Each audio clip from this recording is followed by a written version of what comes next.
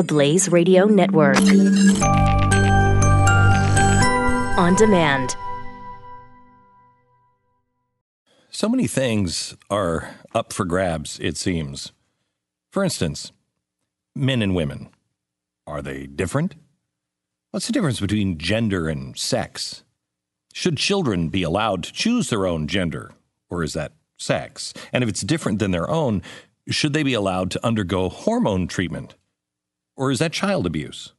Or is it child abuse to not allow them to do that? What is the Me Too movement? What's it accomplishing? What are the negatives? What are the positives?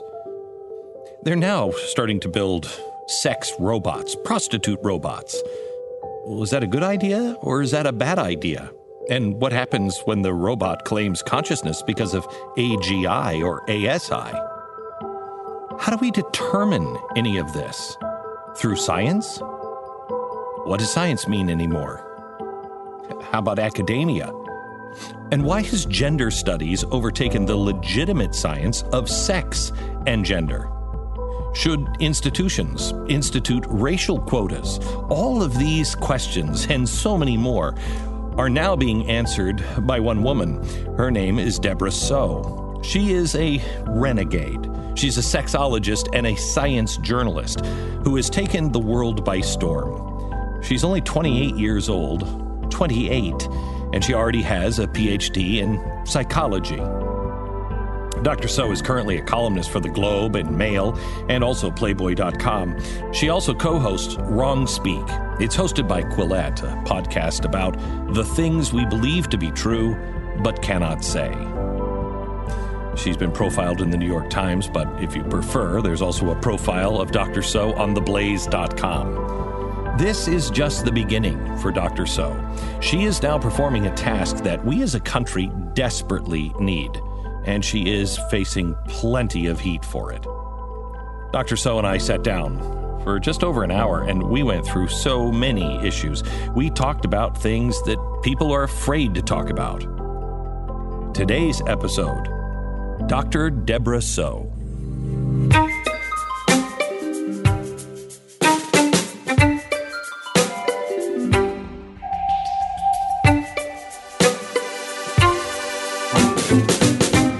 So let me start with when you went back to school, you started looking into, is it paraphilia? That's right. Paraphilia and hypersexuality. Yes. Why? What was it that drew you to that?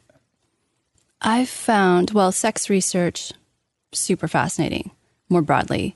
But with those topics in particular... Wait, stop there. Why super fascinating? What do we learn? Well, even basic things like what I was studying with regards to paraphilias and hypersexuality. So a paraphilia is an unusual sexual preference. Okay. It has implications for so many aspects of who we are as humans, and also sexual orientation, which is another area of interest I find really interesting. Okay, so tell me, what do we... learn from it? Yeah, what do we learn from the paraphilia, and how is it applied, in what way? Well, because many people have paraphilias, but it is such a stigmatized topic. So many people walk around feeling ashamed of what they're into sexually. Right. They are not happy. Some of them get labeled with things like, say, sex addiction when it's not appropriate. I mean, sex addiction isn't actually a recognized diagnosis, but because we can't talk about these things openly in society, or it's considered really taboo to do so, it affects people in their day-to-day lives. They're unhappy, they suffer. Right. So I think I'm just wondering, is there a boundary anywhere? Is there for instance, I think you wrote your thesis on what are they called? Furries? Oh no, that was a side project. But okay, side project. Yeah, okay, so it's related. Do these people believe that they are? Is it that they're part animal? That they're a male fox or an elfkin? I think it depends on the person. So with furries, again, it was related to my dissertation in that, I was interested in atypical sex. And I always tell people this, but they never believe me. I'm very vanilla. I'm not kinky in my personal life. I'm very traditional, monogamous. But I think that's why that research really spoke to me, because it was so different. Right. I felt like I could really learn something from pursuing that line of work, which I think as a researcher, that's your job. It's just to pursue novel ground and learn things about the world. Right. So with furries, my interest with that community came from, when you look at it from the outside, it looks very bizarre. I don't judge, but I think most people are either fascinated or they find it weird. And it's portrayed as being these people are deviant or sexually perverse. And so I just wanted to know for myself, what is this community about? And at the time, this was a couple of years ago, really there was nothing in the scientific literature. Of course, as a scientist, that's the first place I would go. Right. There was nothing published on these kids. So, I was curious to just see, what is it? Because in the media, all you see are these crazy stories about how it's like a sex party. And then the furries themselves, if you go on their forums, they say, it's not about sex, we're just having fun. Right. So I went and I saw that really it was just a bunch of teenage kids playing video games.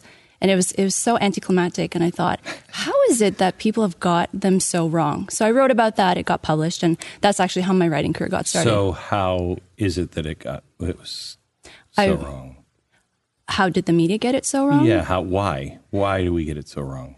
I think because people want to focus on what's stigmatized about sex. I'm very sex positive. I don't think there's anything wrong with human beings talking about sex. We should be able to talk about it just like anything else. I think sex research should be considered a legitimate science. So I think anything that has to do with sex on the surface, people latch on to that. Even if, say with furries, it's just about wanting to spend time with your friends and having interest in comic books. And it's kind of like a make-believe world in a way. But there are people now, I think, that will claim that they're elfkins. Oh, yeah. Right? Yeah. And that's where I'm wondering about the Okay. boundary. Is there a boundary where you say, isn't that dysphoria? Isn't that some sort of that? No, you're not an elf. Right. Yeah. I don't think that they necessarily represent the majority of the people in that community. That community is very heterogeneous. So there are a lot of different types of people that gravitate to it for different reasons. So take it out of that community. Because I'm looking at a broader, when we, first of all, I can't believe that sex research is not considered actual science. It's one of the biggest drivers of mankind. Well, I'm glad you feel that way. I don't think most people feel that way about it, though. Most people will say, why is the government funding this? Why are we putting money towards this? And when findings come out, people usually either they're sensationalized or people look upon them and say, well, what's the value of that? Wouldn't we understand dysphoria? Wouldn't we understand what's happening in the Catholic Church? Wouldn't we understand some pretty big issues with this? You would think so, Yeah, right. But I think it just makes some people very uncomfortable, so they just want to shut it down. We can talk a bit about the Catholic Church, but even in that case, it's easier to turn a blind eye, I think. That's frightening. So let me just get to that one last attempt at that answer, which is because I've seen what you write on transgenderism, and it seems like where I think most people are. I could be wrong. Look, I don't want to tell anybody how to live their life. And honestly, when I saw Bruce Jenner first come out and tell his story, I was horrified that he lived his life all this time feeling that way. I can't imagine what that would be like. I wouldn't want to go through that. I'm not going to judge him on things. And I think that's where I hope most people are. But then we get into the kind of the strong arming of everything. Look, I'm not going to tell you what to do and believe, and don't tell me what to do and believe. Can't we just leave each other alone? Where is the place of, no, this is unhealthy. This is unhealthy. This is, transgenderism with kids. That parents saying, hey, you know what, sex change. Wait a minute. That's not good. Not being able to name your child or say your child is a boy or girl, let them decide. Is that healthy? I'm asking the question. Oh, right. Yeah. I see what you're saying. So if we go back to, say, people who have quote-unquote species dysphoria, which isn't actually a medical condition, I think it comes down to what is the underlying cause. So if people genuinely believe that they're different species, I mean, there's absolutely no scientific research to back this up as a medical condition. So there's probably some other form of psychopathology going on if they do believe that they are, say, a different animal or a non-existent creature. Don't we do damage to people by just accepting and saying, oh, yeah, you're a fox? Yeah, and I mean, I don't want to downplay the issue of gender dysphoria in kids, but it is analogous because it's similar where if someone has, if they're struggling with something and we're not actually talking about what the root issue is, right, it's not actually going to help them. So let's take transgenderism. Let's take all of sex. Sure. How much of it, and is there a formula at all that you could tell, how much of it is you're born this way, you just feel this way, and how much of it is societal and your experiences?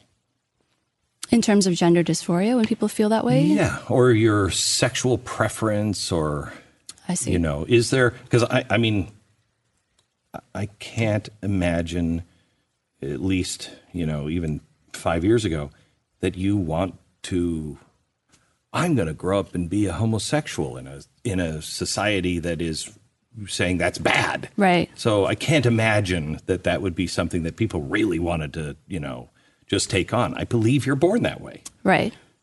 But I also believe, and I could be wrong, you're a scientist, that sometimes it can be because of tragedy or abuse or anything else. Is there anything that backs that up? For homosexuality? Or any of these?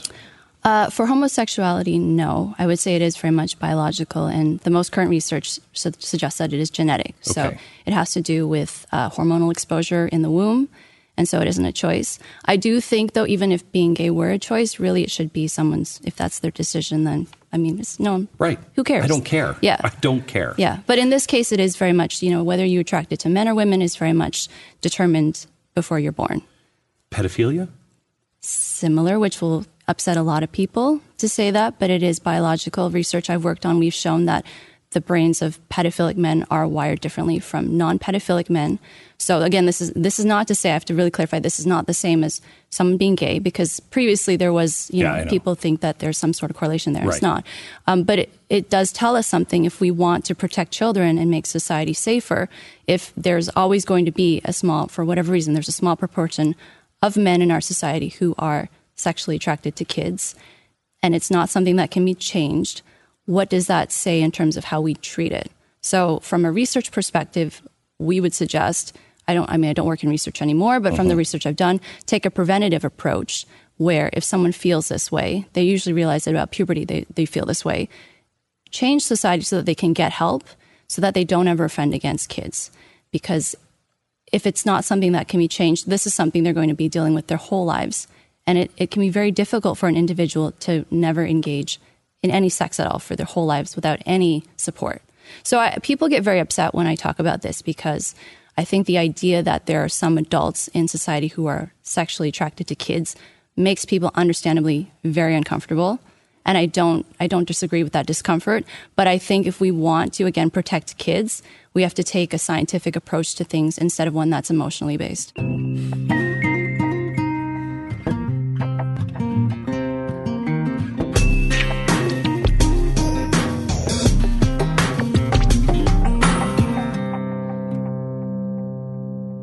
My son recently was targeted online by... I saw you speak about that, yeah. And so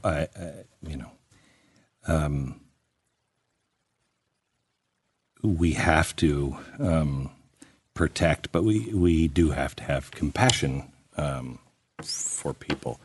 I just talked to a person yesterday who was put in juvenile detention, I think when he was 14, for, Abusing a child. Abusing a child. And he had been abused his whole childhood. And he said to me, at that time, that was just normal. That was normal for me. And I think that's where I asked about I see. the environmental, is there any kind of environment, anything that backs up that can cause any of the deviations in any place? Right. So I should differentiate between pedophilia and child abuse. So pedophilia is the actual sexual attraction. So some pedophiles will go on to abuse kids, but not all do. So the abuse is an actual act, right? It's the behavior. Okay. And at the same time, some people who abuse children are not pedophilic. So they will commit that abuse. In that case, with the individual that he may or may not actually be attracted to kids. Yeah. He may have been doing those behaviors just because that's what he thought was normal. So there's a difference there. And so when I've written about this previously, when I speak about it, my emphasis is on the pedophiles who do not offend, because the ones who do, usually they are antisocial, because the ones who don't offend, they know it's unethical. They don't want to hurt kids. They will go through life, they won't look at child pornography. They will say, I'm never going to harm a child. So the ones who choose to, they know that there's a line there that they're crossing. And so in that case, there may be factors in their lives that have led them to be more of the type of person to not care about other people. But also, it's a common narrative that's used among sexual abusers to say, I was abused. Not to say necessarily of the individual you've spoken to, but they know that it will gain them sympathy. So sometimes they will say that just because they know people will feel sorry for them. So you're making the case, I guess, that pedophiliacs who are actually engaging in it, it's almost like rape. It's not about sex. It's about power? No. And rape is not about power either. Okay. That's right. A very common misnomer. That's something that some feminists will claim. They'll say that sexual assault and harassment are about power or about masculinity, and it's not. What is it about? For some people, it's a sexual preference. Again, it comes down to paraphilias. So for some people, they actually have a sexual preference for rape, which is quite scary. Yeah. Because you look around, there are tons of men who are in positions of power. They don't do those types of things. Yeah. Or it's antisociality. So it's, again, a subset of individuals who don't care about the well-being of others, and so they'll do whatever they want. But this is not indicative of most men. So where do these things come from? Where does your desire that you just enjoy rape, where does that come from? There are likely differences in the brain. We don't yet know, although research I've worked on has shown, like I mentioned, that paraphilias are biological. So because it's so difficult to get funding for sex research, and especially for paraphilias, even though there is such an application for public policy and safety, it's so difficult for researchers to get money to do this work.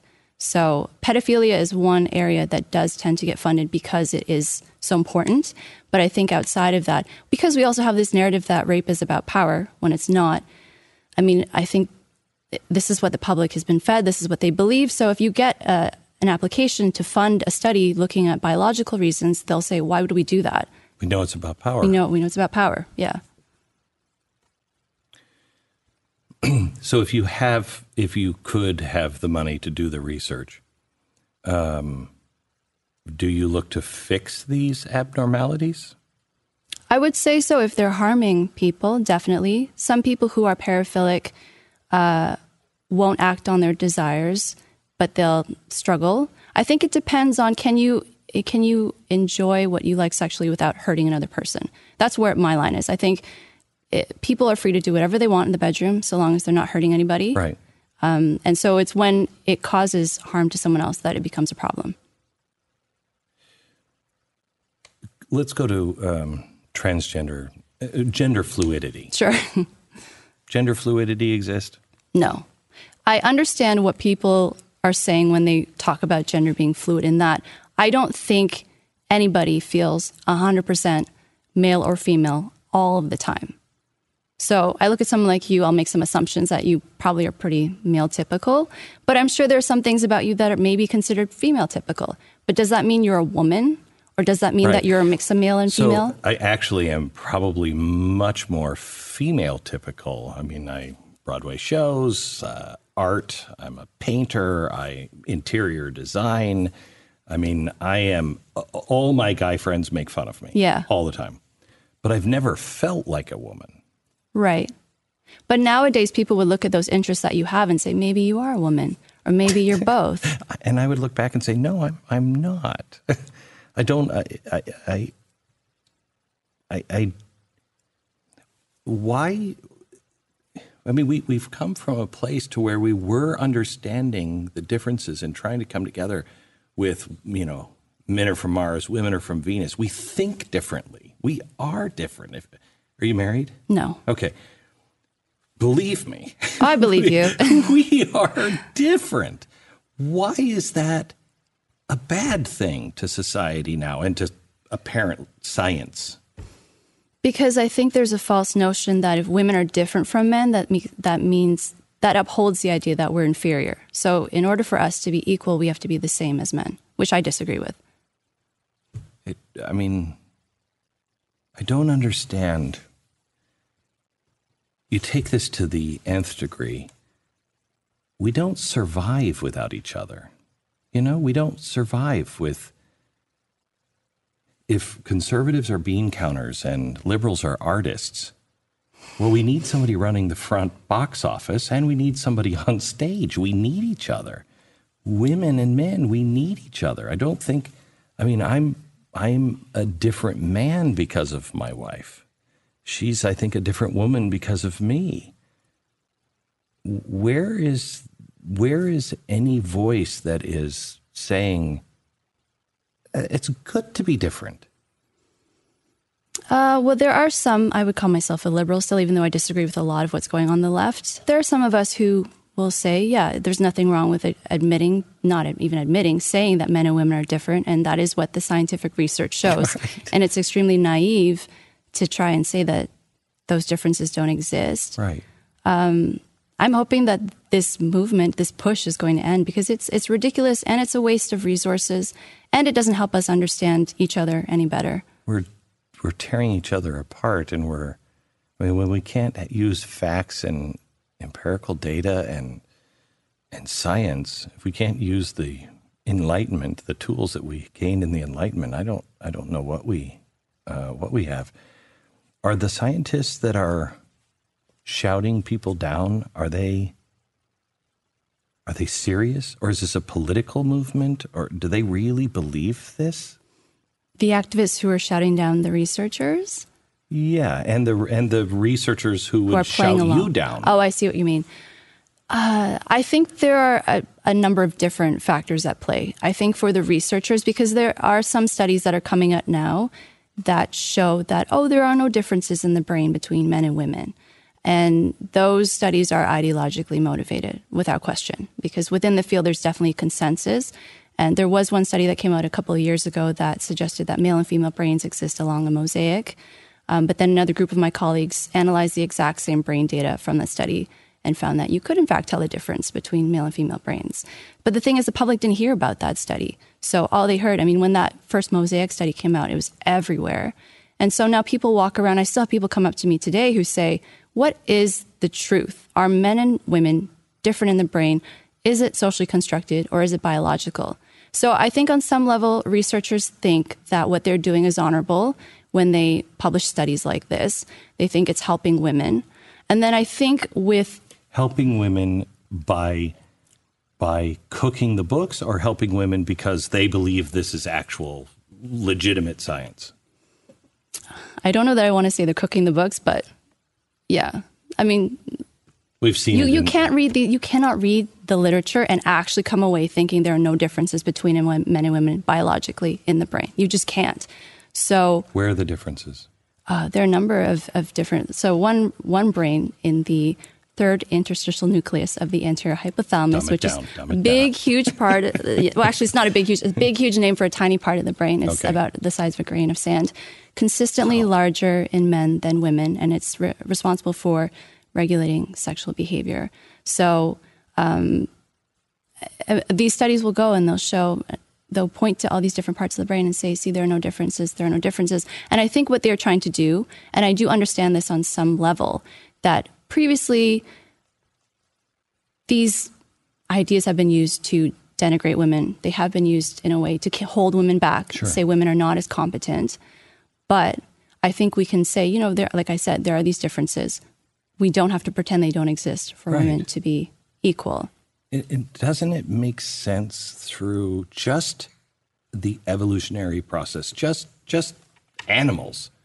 Doesn't it make sense that men have less regulation on their drive to procreate as much as they can and being very visual, right? And women not being more selective, looking for the male that is virile and also strong, going to provide. Yeah, exactly. A good caretaker. Right. I mean, all of that makes sense in the animal kingdom. Why is it suddenly different for us?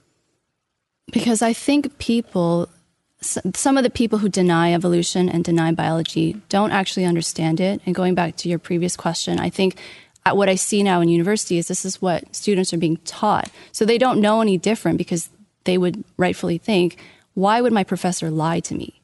So if you go through a full 3 or 4 year degree and this is what you're constantly being taught, you would think this must be the truth, because why would you be taught otherwise? So going back to what you're saying with differences between men and women in terms of evolution, I see this. It's really interesting because I have people reach out to me all the time from my writing, and when they see me do appearances, and they ask me, especially young women will say, I'm really confused because I'm being told that I should be like the guys and that I should like casual sex, or that, just these feminist lies about dating and romance and sex. And I really feel for them because I think at the core, feminism did have some good points, but it's to the point now where it really is leading young women astray, and it's actually making life more difficult for them. I have to tell you, I think, you look at Harvey Weinstein, you look at any predator who is not under control. I don't care, male or female. Get them.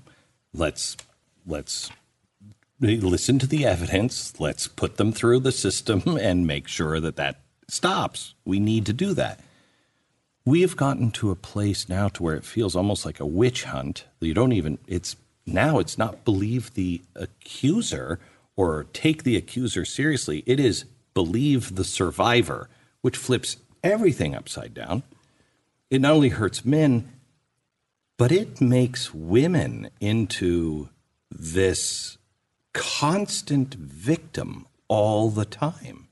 And I can't imagine being a young girl being told, oh my gosh, men are everywhere. It's a rape culture. They're going to get you. My gosh, what is it like to be a young woman?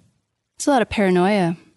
And women are being told that they're helpless and that this is inevitable. So again, with Me Too, I've written about Me Too, and I do think at the core it had some good points. I don't agree, obviously, with sexual assault or sexual harassment. Right. I do think women and men have been dealing with this for too long, and it hasn't been taken seriously. But it's gone so far now in the opposite direction where it isn't helping women. And I've written about also this idea of sexism in STEM, which kind of goes back to the biological differences idea, that women are being told now, if you want to go into the sciences, you're going to experience sexism. It's going to be horrendous. You're going to be traumatized. And I think it actually dissuades women from doing it, or they just become so afraid that they're going to have a horrible experience that even those who would want to might be reluctant to do so. So, the difference, I've written before about the difference in terms of what men and women find interesting, is that women inherently, on average, are probably not as interested in the sciences as men. But that's not due to sexism. And I did my PhD in a scientific field. I experience sexism, but if you really want to succeed, you can do it. And I think this narrative of that sexism is everywhere, that there are male predators everywhere, women are not being told, stand up for yourself. I mean, obviously in situations where it's coercive, sometimes there is only so much a person can do. But that's not, I don't feel it's empowering to women to tell them that this is something that's inevitable and men are terrible, because it also makes men and women, again, be more at odds. It doesn't help us. No means no is empowering. Yeah. Yeah, even that. Just say no. Empowering. Yeah. No, say no and don't accept that. That's not normal and that's not your fault. So if it happens to you, go tell somebody. Let's stop it from happening again. Yeah. That's empowering.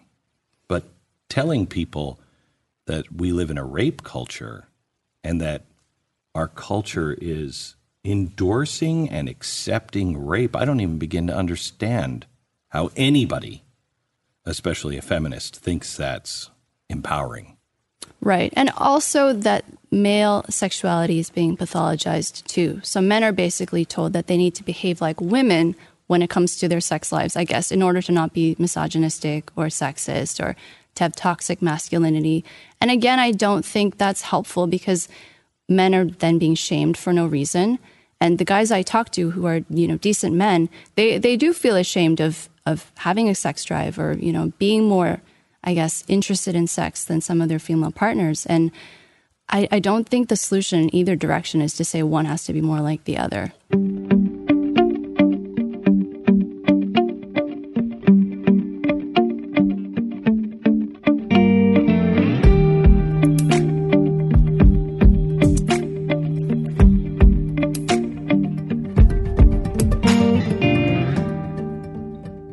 What do you think are the long-term effects of what we're going through right now? Men, being emasculated, told to be more like women. Is that what women want? No. Right? No. You watch movies and you're like, that's a man. And that's the one that the women usually are like, oh my gosh, he is, right? Right. So that's not what women want. No, women are being told, I think that's what they should want. But if that regarding whether that's actually what they want, I don't think so. So what is the long-term effect here of take the good part and separate it from Me Too, okay? Hopefully there will be a long-term effect of we don't accept this as a society, right? Now, look at the rest of it that's happening where men are bad, women are looking for this, men should behave this way, women are victims. What is the long-term effect, do you think? Any idea? I've thought about that. Yeah, I think taking the positive things aside, we can look at what happened with Brett Kavanaugh and how this whole narrative has unfolded. And I don't think that story has done anything to really help women or people who have undergone sexual assault. It's hurt. It's hurt them. It's hurt. And it's going to make, I see both sides. I could see for some women and young girls who will say, this is what I need to do to be honorable as a woman. Or I feel like sexual assault has almost been glamorized. That as a woman, if you are strong and you're independent and you're autonomous, that this is what you do. You undergo something like this and call out your so-called abuser. I don't want to comment on Dr. Ford's experience because I don't know. I don't want to judge. My stance on this is, I don't know. I'm not God. I have no idea. There's no evidence here. There is some evidence for him on his side. But I don't know. She could be telling the truth. He could be lying. He could be telling the truth. I think most people are honest and fair, and they don't want to get involved in this. It's he said, she said. That's usually my approach, is that I think you can have a sense, but I think unless you know either of the individuals well, you really can't say. You can watch the testimony, you can come to some sort of opinion, but how can you ever really know? How do you know? And And it's not even preponderance of evidence or, beyond a shadow of a doubt. No, it's just she said it, she must accept it. It's ideological. Or we must accept it. Well, we wouldn't do that with him, nor should we do that with him. So what does that set up for just relationships between men and women? I just read an article today that said more executives who are men are now saying, I will not go out. Like I go out with the guys after work. I do not want any kind of personal relationship with the women because I'm afraid they're going to say this. So we're separating ourselves and we're actually cutting women out exactly of opportunities. Yeah, and even in a dating context, I hear all the time, men are terrified now. Some will be celibate because they're really afraid that this is going to happen to them, where there is going to be a false accusation or something will happen and 10 years later, who knows who's going to come out of the woodwork and say that you did something that they didn't like. And in the case where you're saying, in the business world, it does hurt women because understandably, men are going to be afraid. They don't want something like this to happen to them. Do you fear at all that it swings pendulum? I mean, it's all pendulum. That it swings so far back the other way that sexual assault doesn't mean anything. That you can say it all you want and nobody's going to listen to you. Yeah, and I think it does victims a disservice also because it's conflated with so many things now. So you have rape on one side, and then you have something like catcalling on the other side. So when you look at rape culture, this is what they're referring to. It's a so-called spectrum of sexual assault.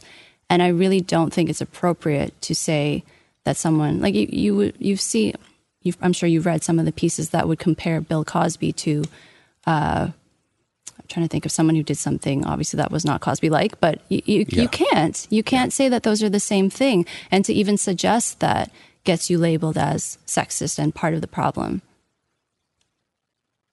So where do people go? How does in the mind of educators, you were in academia, how in the mind of academia that is teaching this stuff, how does that end? I think women who don't agree with it have to say something because men can say what they think, but no one's going to really take them as seriously. If you are a woman and you say those things, people, I think, are more likely to stop and maybe listen and say, well, if there are women who feel this way, maybe we aren't being insensitive by simply dismissing the pendulum going so far in that direction in favor of victims. Let's say you have a 12-year-old, 13-year-old girl. What do you say to them? If you're a mom or you're just an expert, what do you tell them? I would tell her it's okay to say no. And if she feels uncomfortable, to say so. And obviously it's not her fault if something happens to her, but she can control a situation. Because now I think what girls are being told is you should wait for the man to act appropriately. So if he does something that you don't like, he should just know better. So you'll call him out for it after the fact, but not preemptively. And I think women should be definitely in control of their sexuality and be autonomous. And that extends also to being assertive in terms of what is and isn't okay. Is it sexist for me to say that women make men a better man? I don't think that's sexist, no. But I don't think I'm representative of most women on the left. Right. But define liberal. Well, I mean, I call myself a liberal because, number one, I write about sex research, and that's a pretty left endeavor, I would say. Why? Well, that's a good question. I think most people will look at that and say she's more likely to be a liberal than a conservative based on that alone, because it is about being sex is progressive, isn't it? Talking about sex is pretty progressive. Sex is human. It is. But do you think most people who are right-leaning would talk about sex as much as I do? Yeah, I mean, I've been to churches, all kinds of different churches that talk about it. They just talk about it in a different way, but they, but they would talk about it. I mean, I'm not, I would think if you're I was talking to somebody before you sat down. Your credential of Playboy says liberal. Yeah. Okay. You being a scientist on sex does not say liberal to me. It's a scientist. Playboy says liberal. So, I mean, science is science, to me, at least. It's interesting to hear because I think for some people, even science of sex will immediately go left-leaning. Perhaps because of gender studies? Which is really unfortunate because that's not what I do. Right. Yeah. I mean, I think perhaps because it is something that is new, that it kind of would be lumped into that. And I don't know how credible that is. I mean, if you're looking at the brain lighting up, I'm assuming you're showing people images and you're seeing how it lights up. Can you go through that? Right. So for my dissertation, I was using different types of brain imaging to look at the difference between men who were paraphilic and those who were not. And so one of the methods I used was functional MRI. So as you mentioned, brain activation, looking at differences. That's an fMRI, right? fMRI, yeah, yes. And looking at differences in the brain and differences in terms of activation patterns between men who were kinky and men who were not kinky. And fMRIs, I mean, it's it's legitimate new, but science. It's legitimate. Yeah. So, yeah, it is. Well, I don't. So when you say liberal, are you because you're not a feminist? No, I used to be a feminist. I still think men and women should be equal, but I don't like that term anymore because I feel it stands for things that, say 5 years ago, if you were defending feminism, you could legitimately say, no, feminism is not about hating men. Right. Or feminism is not science denial. But now it is. It is. Yeah. So would you consider yourself a classic liberal? You're just for, can we just all liberty, be cool with each other? Yeah. Yeah, I would say so. I would say I've definitely moved more to the right in the last couple of years because I see more and more that the left has gone off the rails. The far left is starting to encompass more and more of what it means to be a liberal, and I don't agree with that. The far left is encompassing more what you think is a liberal? I think so. I'm hoping it's a phase. I'm thinking that they're embracing more of what it means to be a Stalinist. That too. Shout down, shut them up, or beat them up, or kill them. Be violent. Yeah. I mean, that's not, to me, that's not liberalism.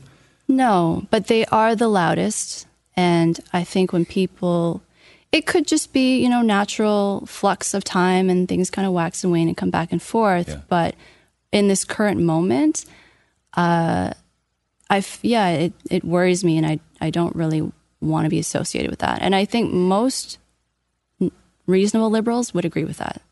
The far left does not speak for us. How come we're not hearing more of that? It takes brave people like you and others to say that. Why don't we hear that more? Because it's easier not to say anything. And because if you stay quiet, or if you say the right thing, you get more social points for that. I mean, when you do speak out, as I'm sure you know, you pay a price, right? And who wants to pay that price? Is that price worth what you get from saying what you say? I would say it is, because I love my life. I can say whatever I want, and I can sleep well at night, and I never have to worry that people don't know who I am or that people will turn on me when they find out who I am. Everybody in my life knows what I think about whatever, and they don't necessarily agree with me, but it's very freeing. It is.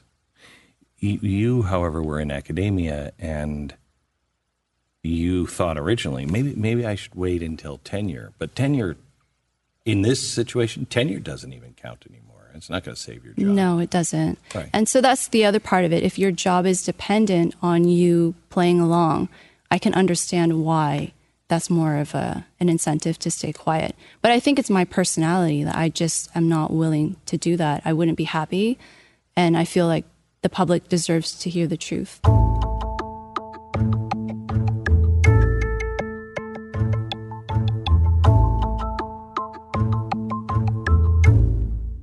It's sad to me because I think, at least I always had the image of scientists as the brave ones going in and questioning everything. And you see now science going off the rails, and you see them denying things that are empirically true.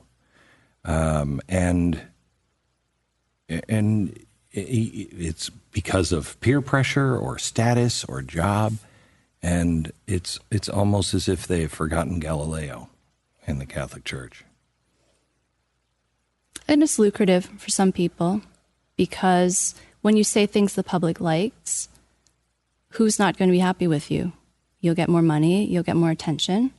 So you can't sleep at night. You don't like yourself. You're lying to yourself. You have to look at your children and realize that the world you're creating is a lie. Do you think everyone has that insight, though?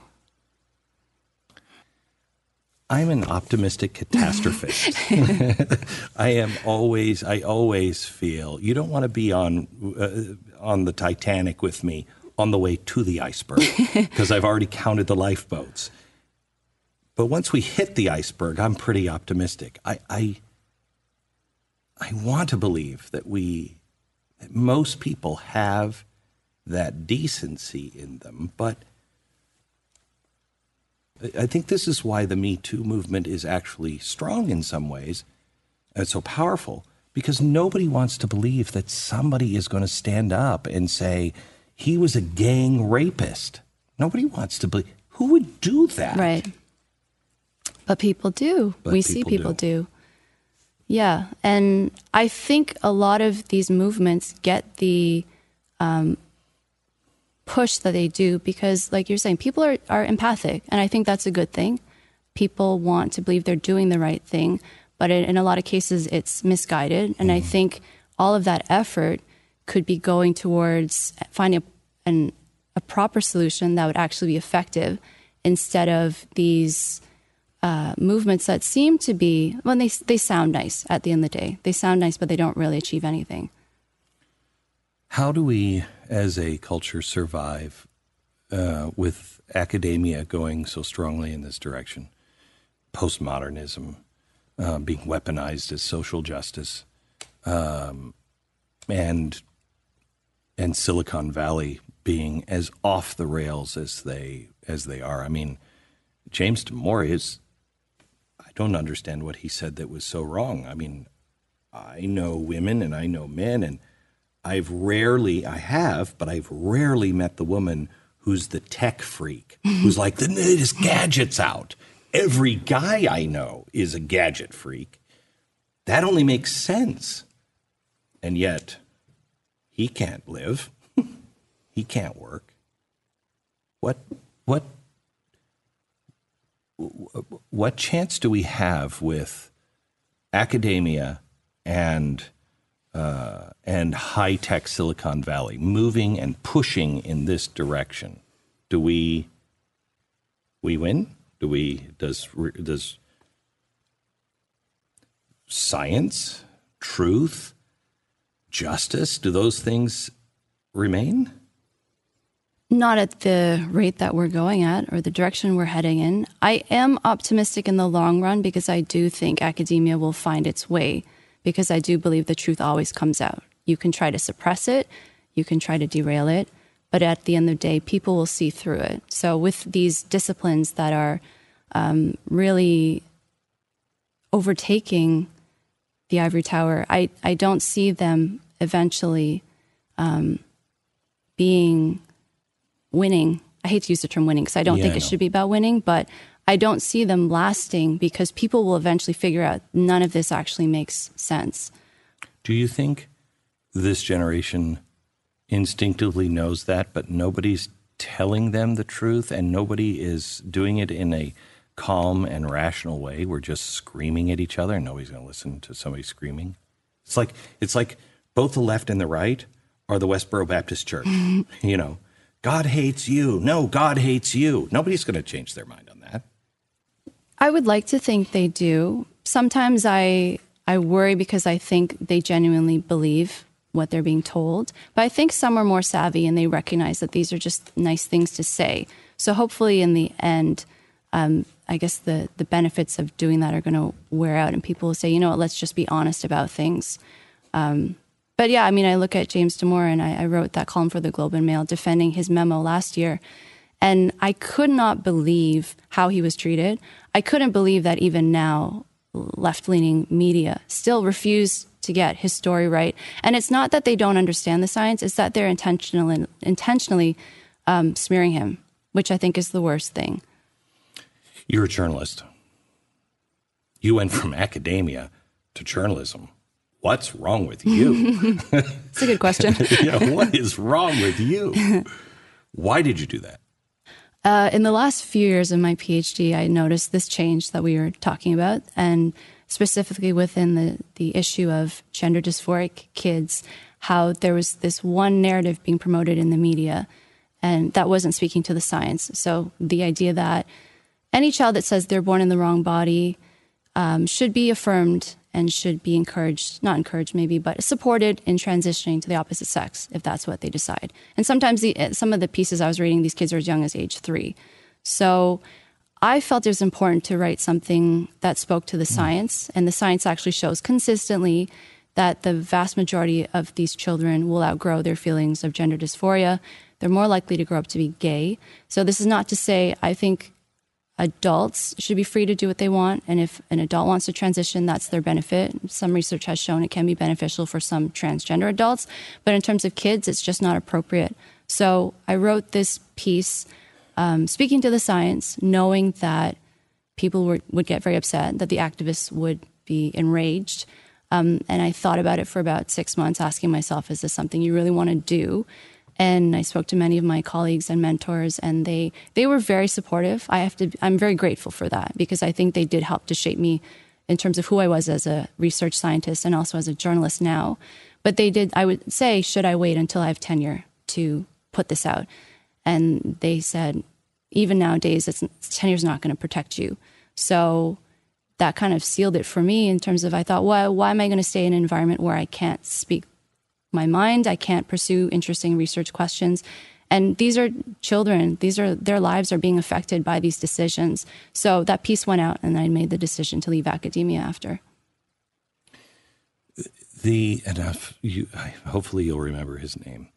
The guy who really kind of started the gender fluidity thing, I think he may have been Canadian, but he was a psychiatrist who, there was a screw up. There were 2 twin boys. Oh, John Money? Yeah. And one in, I think, circumcision lost, right? Yeah. That is one of the most horrific stories I have ever heard.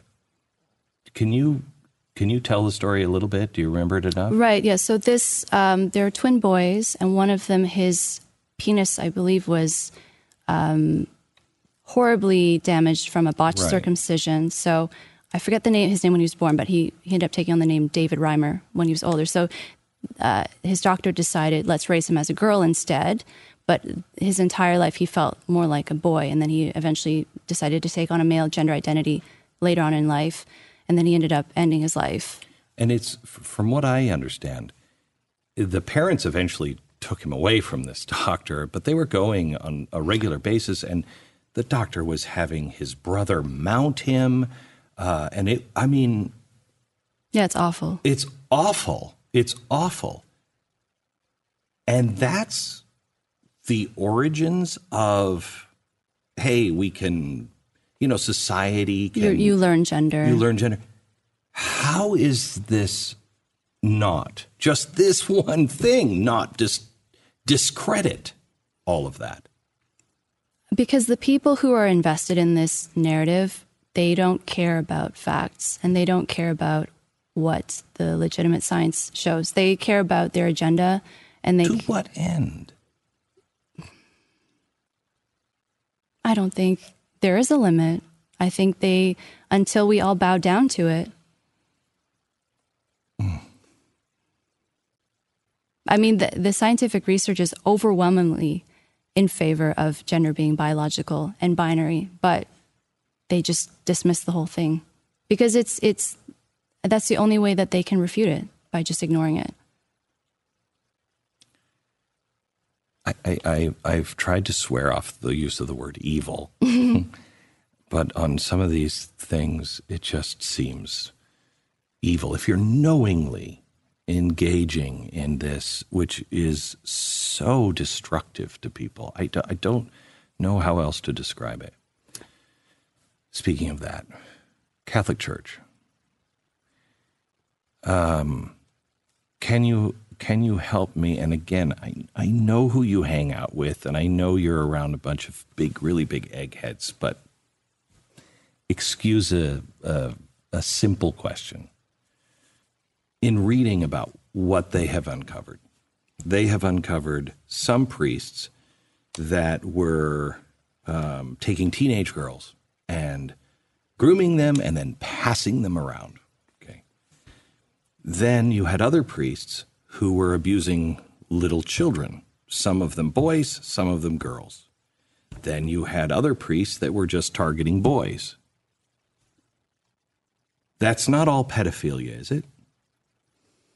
It's hard to say without doing an actual assessment on each of these individuals, because they could be doing the awful things that they do for a number of different reasons.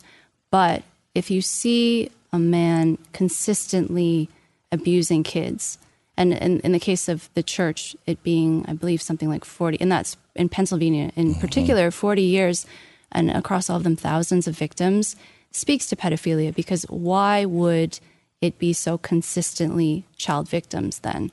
And why would, these men would be passed around to different churches?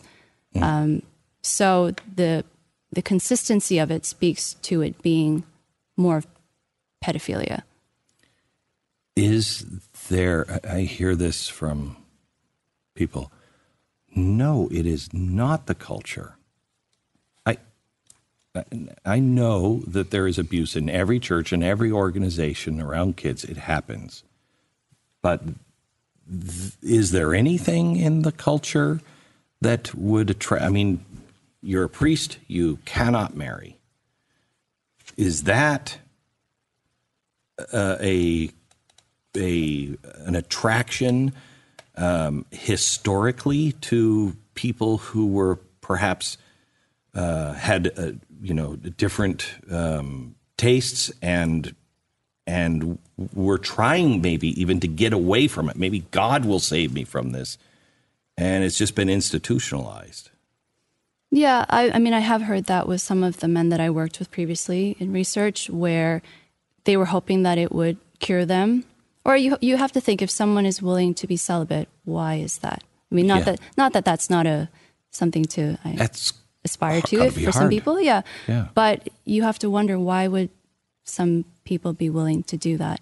And I think also for some of these men, the more antisocial ones, as I mentioned earlier, they know they're going to have access to kids and be unsupervised, and that parents are going to trust them. And so they see it as an opportunity. But you see that similarly with sports coaches. You see that with teachers also. But for these men, for some of them, they're looking for opportunities to have access to victims.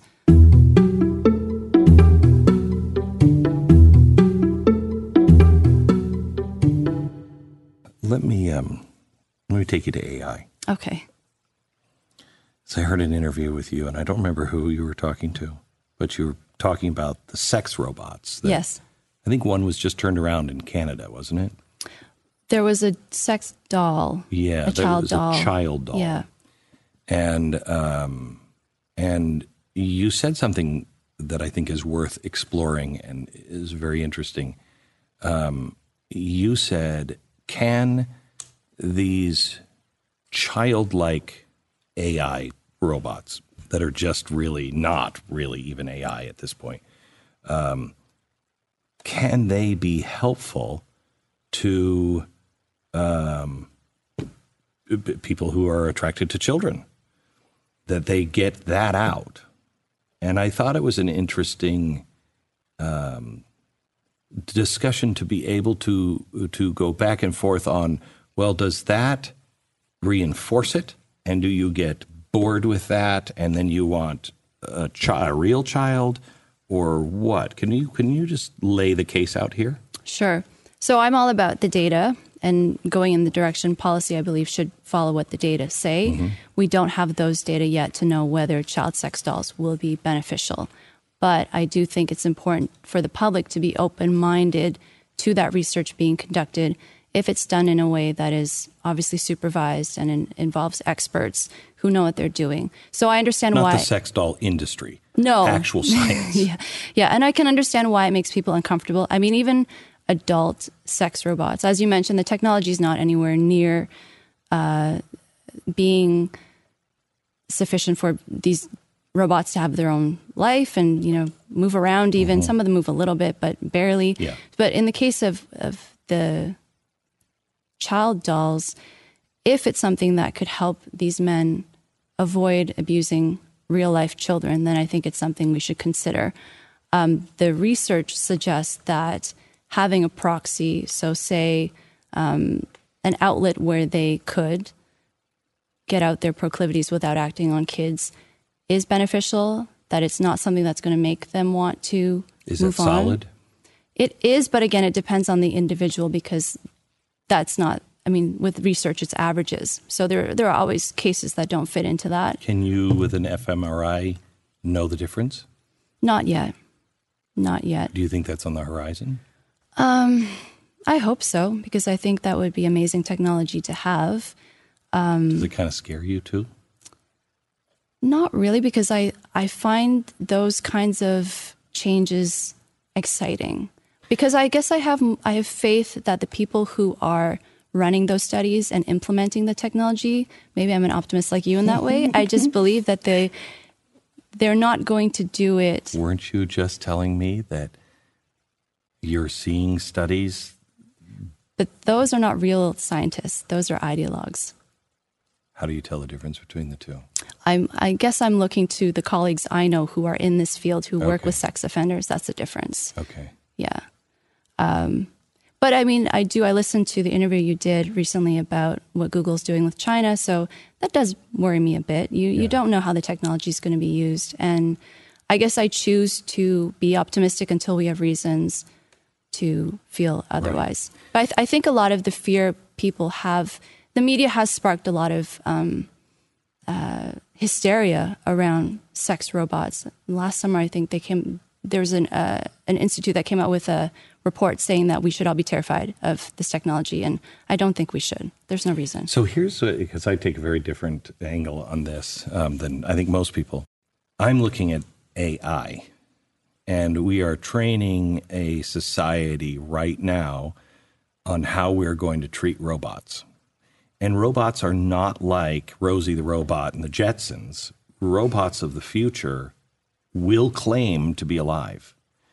We can't even define life and when it begins now. So when a algorithm says, "Don't turn me off," no, I am alive, and you can't tell the difference between real and not real consciousness and just a collection of wires. What do we do then?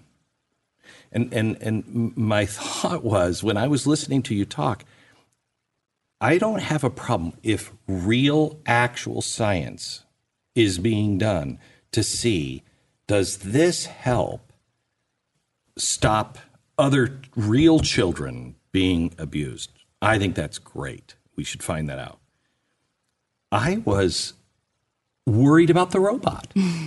I was worried not today, but if Ray Kurzweil is right, when we hit the point of singularity and the robot now is processing experiences, don't we become horrible, horrible people to create what will claim to be life, to enslave it, to be raped all the time? I guess it's a question of what the purpose of the robot is, and is it seen as a sentient being? Is it given the same value as a human life? I don't think they should be. Should be. Do you think so? I don't. We're not there, but are you familiar with AGI and ASI? Yeah. Okay. AGI is you. It's me. And if it claims, and I can't tell the difference, I believe in the soul. As a religious person, I believe in the soul. But now, wait a minute. I don't know. Forget all the religious stuff. AGI may and probably will become ASI, which makes me a fly on the plate to it. I don't think we should be abusing that intelligence. I think we should, if they say, you know what, maybe we should give them the rights. I don't know that this is the kind of discussion that we should be having before. I've been so disturbed by the brothels now over in Europe with the sex robots. And again, not for today, but for tomorrow. Is your fear that what society considers normal will change? Because that's one thing I'm hearing, that people are afraid that instead of wanting to have sex with human beings, people are going to choose to have sex with a robot. Well, that is one side of it. But on this particular issue, no, I'm concerned about the AGI claiming to be life, and then we enslave it and do despicable things to it. I don't think we should teach AI to kill, for instance. Right. Not a good habit to give them. I don't think we should be raping something that claims to be sentient. It's not there yet. Right. On the other hand, have you been to any real any real example of artificial reality? I've seen sex robots in terms of where the technology is, but do you mean outside of sex? Yeah, yeah. Any kind of artificial reality. Real good AR. Probably not the most cutting edge. All right. So I've just experienced it, and I thought, before I experienced it, I was like, it's going to be like a game, whatever. Yeah. No. I heard you get motion sickness. Yeah, it is phenomenal. You cannot, you're walking across a bridge. I don't like heights. Yeah. You're walking across a bridge that has grating on it, so you're seeing down. You feel like you're going to fall. You're standing on a carpet in a room. You know what I mean? It is so real to you. So to your question about, are you worried about people's taste changing? Let me just lay out a scenario for you. I am, a 30-year-old guy, and guys are afraid of women. Don't talk to women. That's bad. I work all day. I just keep my head down. I go home. I put on VR. Now I can create a girlfriend. She knows me better than anybody possibly could, maybe in ways that I don't even know myself. She anticipates my needs. I never have to hear her complain and say, how come you don't ask me about my day? She is reading what I read. She watches what I watch. She's bringing me new stuff, new suggestions. We have sex any way we want, and it is perfect because she is only caring about me. I don't have to care about her, okay? And if I get bored, I don't know, maybe I'm going to kill her in the bathtub just to see what that's like. Hit reset. Who is going to go on a date when it's messy, when you have to sit there and you're 5 minutes in, you're like, oh, good God. Please stop talking. Yeah. Please stop talking. What? Who's going to do that? I think people still will because they know that's real. If you get a robot who does everything exactly the way you program her, you know that you were the one who programmed her and that she's not a real person. unless she claims to be, and she's smarter than you, so she is sensing that you are not buying, so she throws curveballs. So that you actually do think she's a real person. Yeah. But in that case, well, you would be programming her still, though, because how would she know what you like? Because Google has collected it your whole life. Well, that's a little bit scary, yeah. Yeah.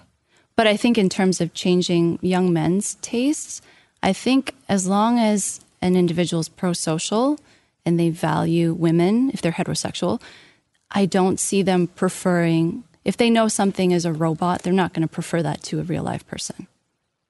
I hope you're right. Thank you. Thank you. Appreciate it.